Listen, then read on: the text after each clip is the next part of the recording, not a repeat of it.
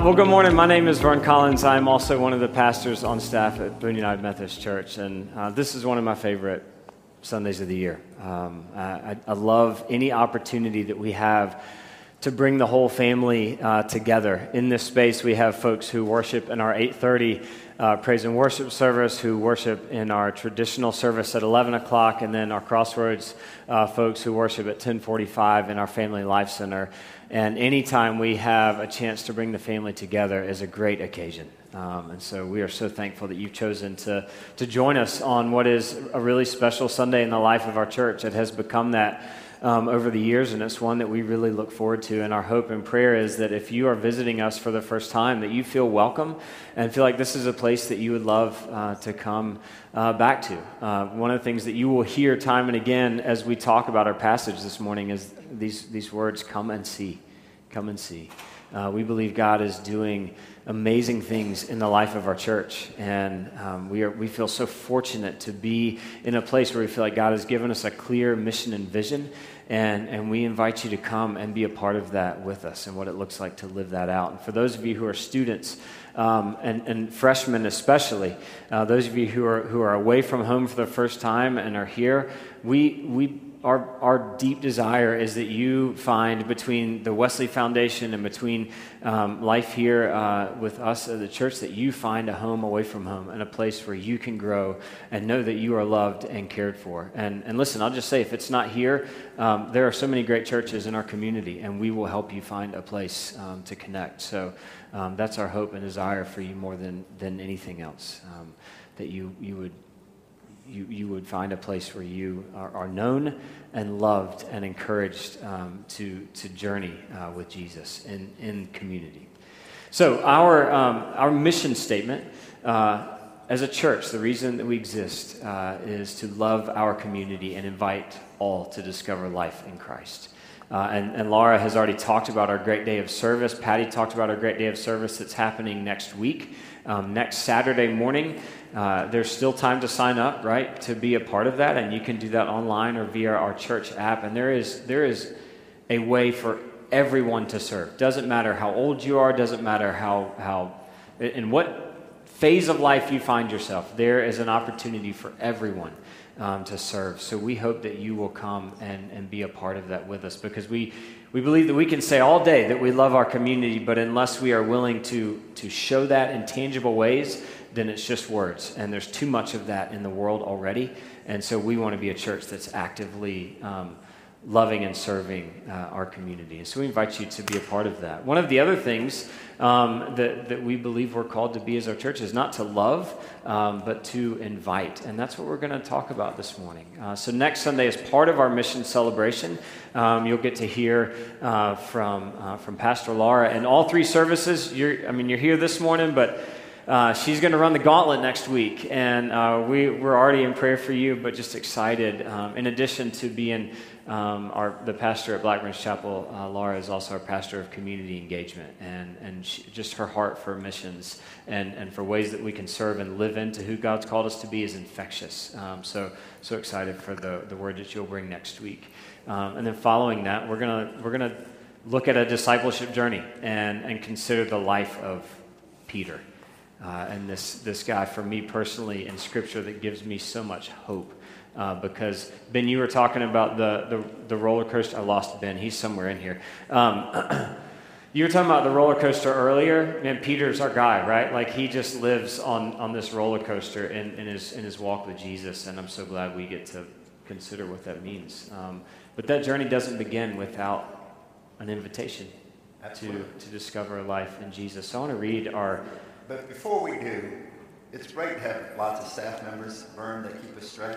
And Danae was waving up and down that we need you to register. So there's some red binders in each of the pews that you can sign in on, or there might be eventually a QR code, but if not, please sign in, particularly if you're here for the very first time, so that we can know that you've been here and we can offer you a warm welcome. Thank you, Danae and Emma, for giving us that. Now, she's a future staff member. That's why she's already waving the binder. But that's right. That's your first invitation. That's your first invitation. So sign in. That's what happens when they put Ed and me in charge. We forget really important things. So Now, as you're doing that, I would like to read our passage for this morning. And if you don't have a red book in your hand, if you are able, in honor of the reading of God's Word, would you please stand with me? This is from John's Gospel, John chapter 1, beginning with verse 35. The next day, John, that's John the Baptist, not John the writer of this Gospel. The next day, John the Baptist was there again with two of his disciples. When he saw Jesus passing by, he said, "Look, the Lamb of God."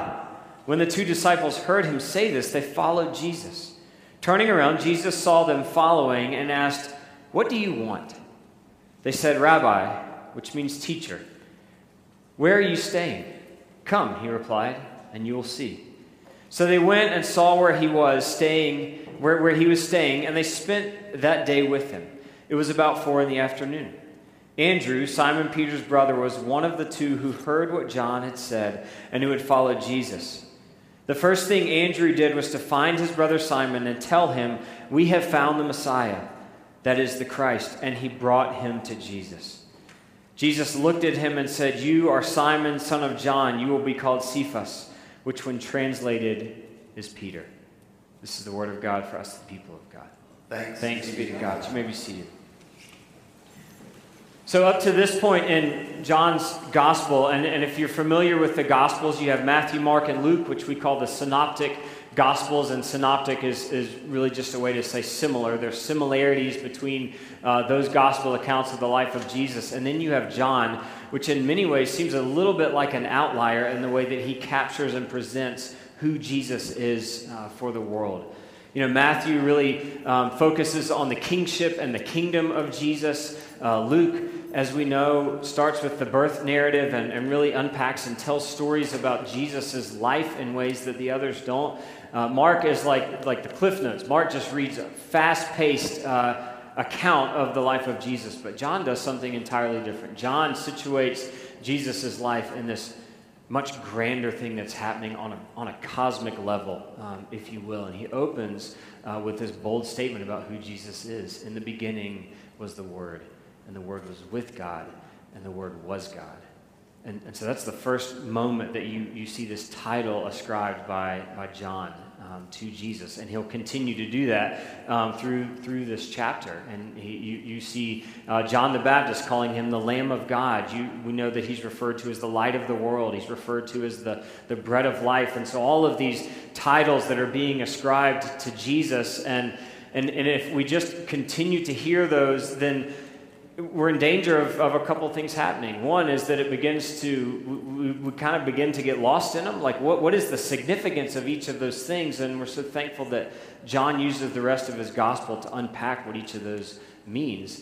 Or the other is that it just becomes noise for us. And what I imagine is the voice of the teacher in Charlie Brown. Like, it's just a wah, wah, wah. And I've heard that before, and it's probably why it took me 5 years to finish college, because too often that's what the voice of a teacher came, and that's no indictment on you as teachers. You're fantastic. You're wonderful. It's me. It's not you. But we're so thankful that what John does is to take each of those titles he assigns to Jesus and to say, here's why we can say this about who Jesus is. But he doesn't do it in a way that's impersonal, right? He presents to us this Jesus who kind of lives in this tension between, New Age mysticism. You can believe whatever you want. You find your truth and you just live by it and be true to that and you'll be fine, which is so much of what the world is now. And then on the other side, what we would call that old traditional religion that says this is what you believe. You can't ask questions, believe it, or else. And Jesus, somehow, because of the way that John presents him, we see that he lives in this tension between both of those things, that we can meet Jesus on our terms, but at some point we have to deal with him on his terms. And we're so thankful for the way that John presents that and for this invitation. You have John the Baptist, who he was a spectacle to look at, the way that he's described in Scripture. And each time he sees Jesus in this opening chapter of John's Gospel, he's like, "Look, Lamb of God, Lamb of God, Lamb of God." And essentially what he's saying is, dead man walking, dead man walking, dead man walking. And if I were Jesus, I'd be like, "John, you got to chill, man. That's like, first of all, I know that that's coming because I'm fully God and fully human, but it's getting old hearing it. But then something happens in that followers of John the Baptist hear John refer to Jesus in this way, and their curiosity is piqued. And so they start following him. And they ask him, where are you going? And he says, come and see.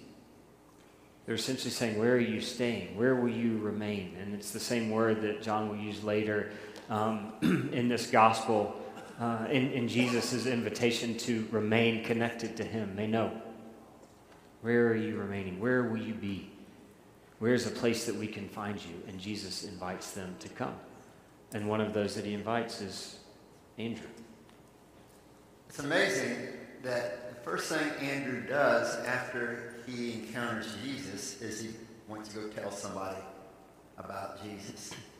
Have you ever been so excited about something that you could not wait to share? Have you ever been that way? Any of y'all? You know, here I am in my app shirt, so I'll tell an app story. I happened to be at the app Troy football game. And those of you that were at that game know that app won in the very last second of the game. And I was up watching with some other fans, and we were just sitting there, okay, app's about to lose, you know, it's college game days here. They were in over their heads.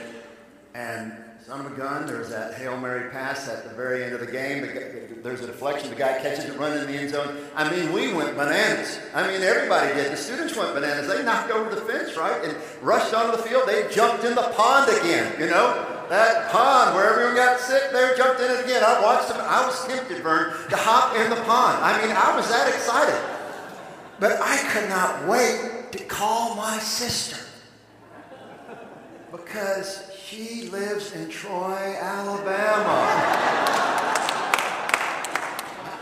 And say, sis, guess where I was just a little bit ago? Because I was so excited to be there supporting my second favorite school and shout for joy and be there and tell her about it and ask about it. She said, yeah, I watched the game. And she was, you know, was thinking she was going to be calling me saying the same thing. But yeah, I was so excited. Have you ever been that excited about anything? I have. Amen. Amen. Well, are we that excited about Jesus? Andrew, as soon as he encountered Jesus, he could not wait to tell somebody he loved. That was his big brother, Peter. He rushed home and said, Peter, I have met the one who is to fulfill all our hopes and dreams. Come and see. And what Andrew did, according to the great Bible scholar Dave Carson, is set the example for all who would follow that the most effective and the best way to share Jesus is friend to friend. As Carson would say brother to brother, but I'd say person to person. That's the best way. It's not about me and Vern standing up here and looking good. Well, at least he looks good. And preaching to everybody. It's about all y'all telling somebody about Jesus. That's the most effective way. And there's somebody in your life, if you're a follower of Jesus, that you know needs to hear the story. You don't need to know all about the systematic theology or eschatology or why all these deep things that we learn about in schools. You just need to be able to tell somebody about Jesus and what Jesus means to you, why Jesus excites you, just like Andrew did. And I bet you, if you're here as a follower of Jesus Christ, you have someone who's like Andrew in your life. I bet you have a story like that, Vern. I do. And you know what's interesting, as you and I were talking this week, I don't have just one Andrew in my life. As I think about the different seasons of my life, there are a number of people who were Andrews for me, but my very first were my parents, who like church was something that we did. They took me to the place where Jesus was talked about. And as I grew and got into middle school, and my parents went through a divorce, the church was the one constant. Like in a time when my life was really in turmoil, that was the one thing that didn't change.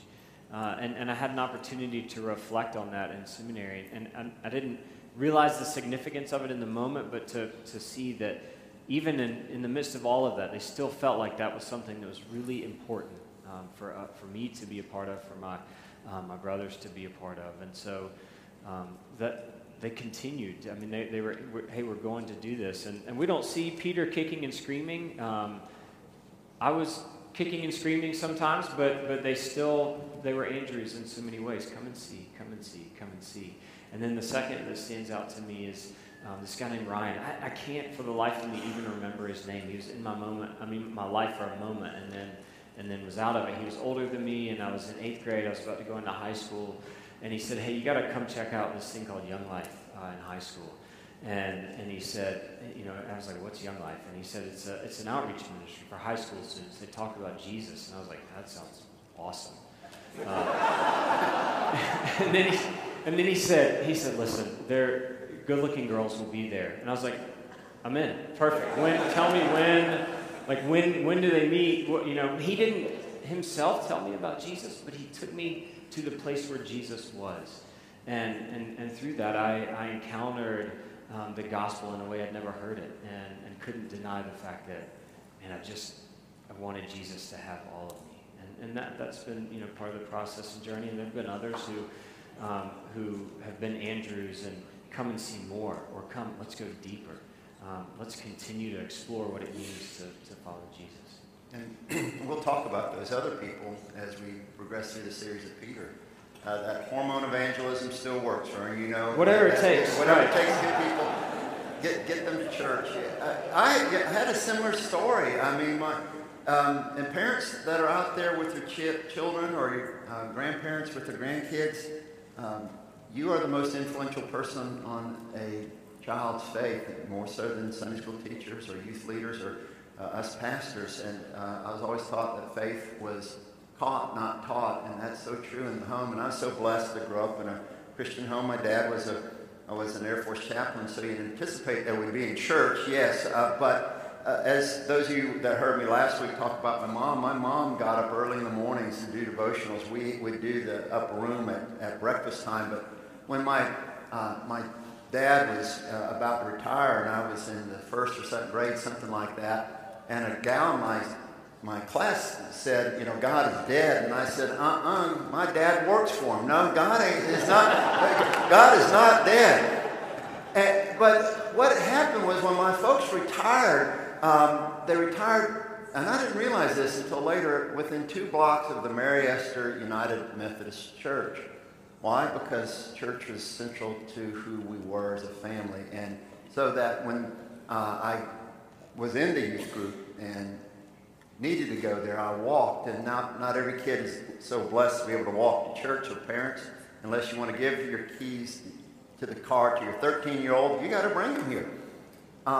Sometimes I said, Mom, I don't think I want to go to church today. She said, no, we're going. Or I said, Mom, I need to skip youth group. So no, you're going to go. And I'm so glad they did, because one weekend in that church, our pastor at the time organized what was called a lay witness mission. Some of y'all may be familiar with that. It was something that was done in our annual conference.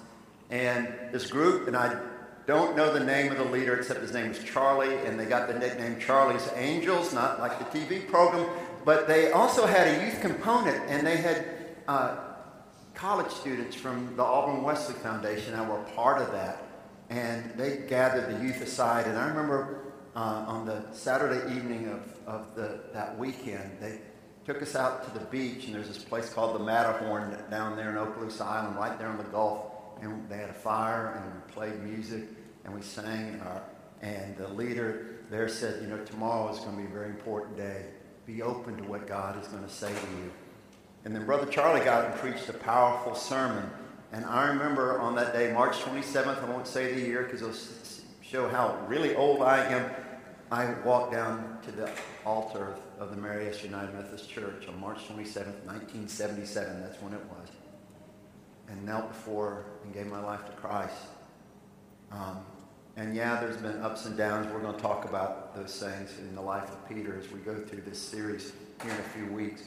But I'm ever so glad that I did. It's led me to places I thought I'd never go, one of them right here.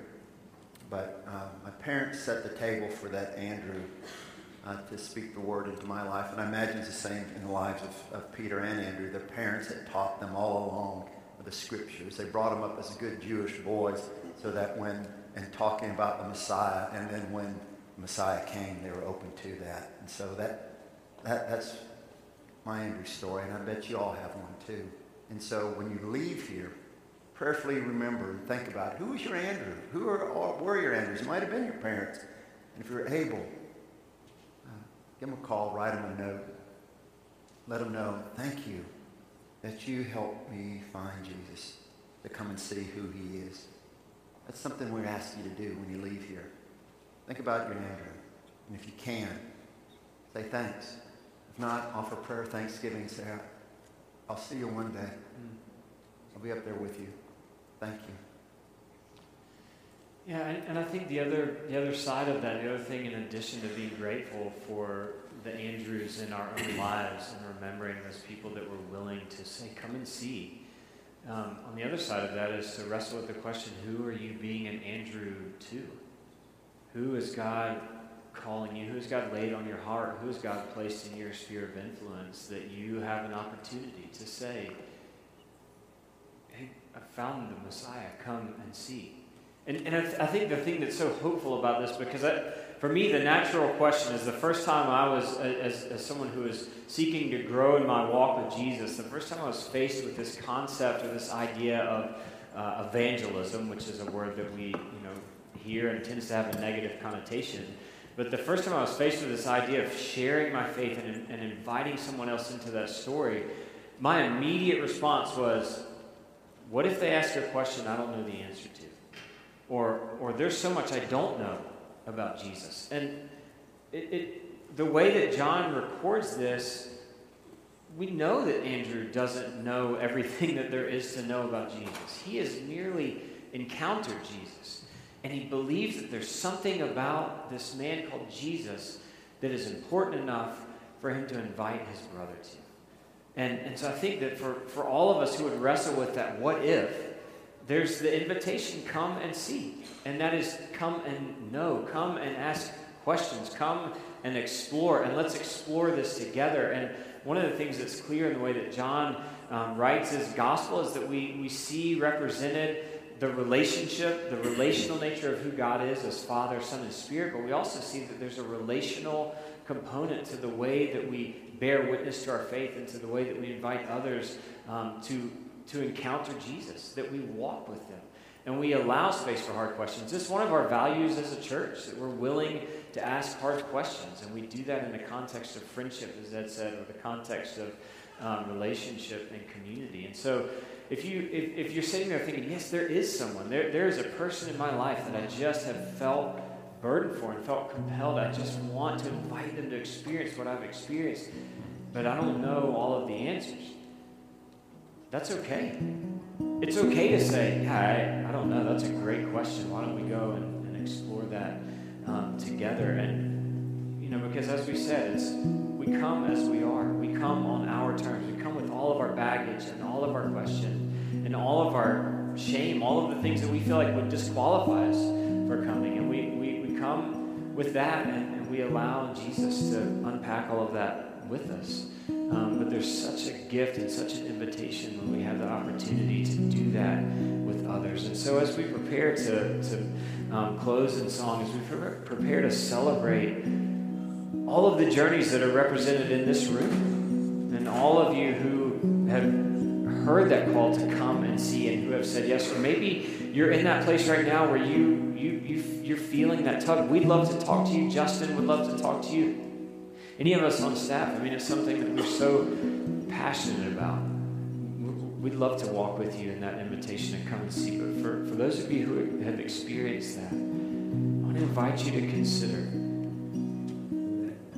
more exciting than an at-Troy game, right? Oh, absolutely. Or more exciting than a Final Four victory, Carolina over Duke, if that's your thing. Even more exciting than Kick 6, which is hard for an Auburn person Even to say. more exciting than that. There is nothing in this world that compares to what we can offer in the invitation to come and see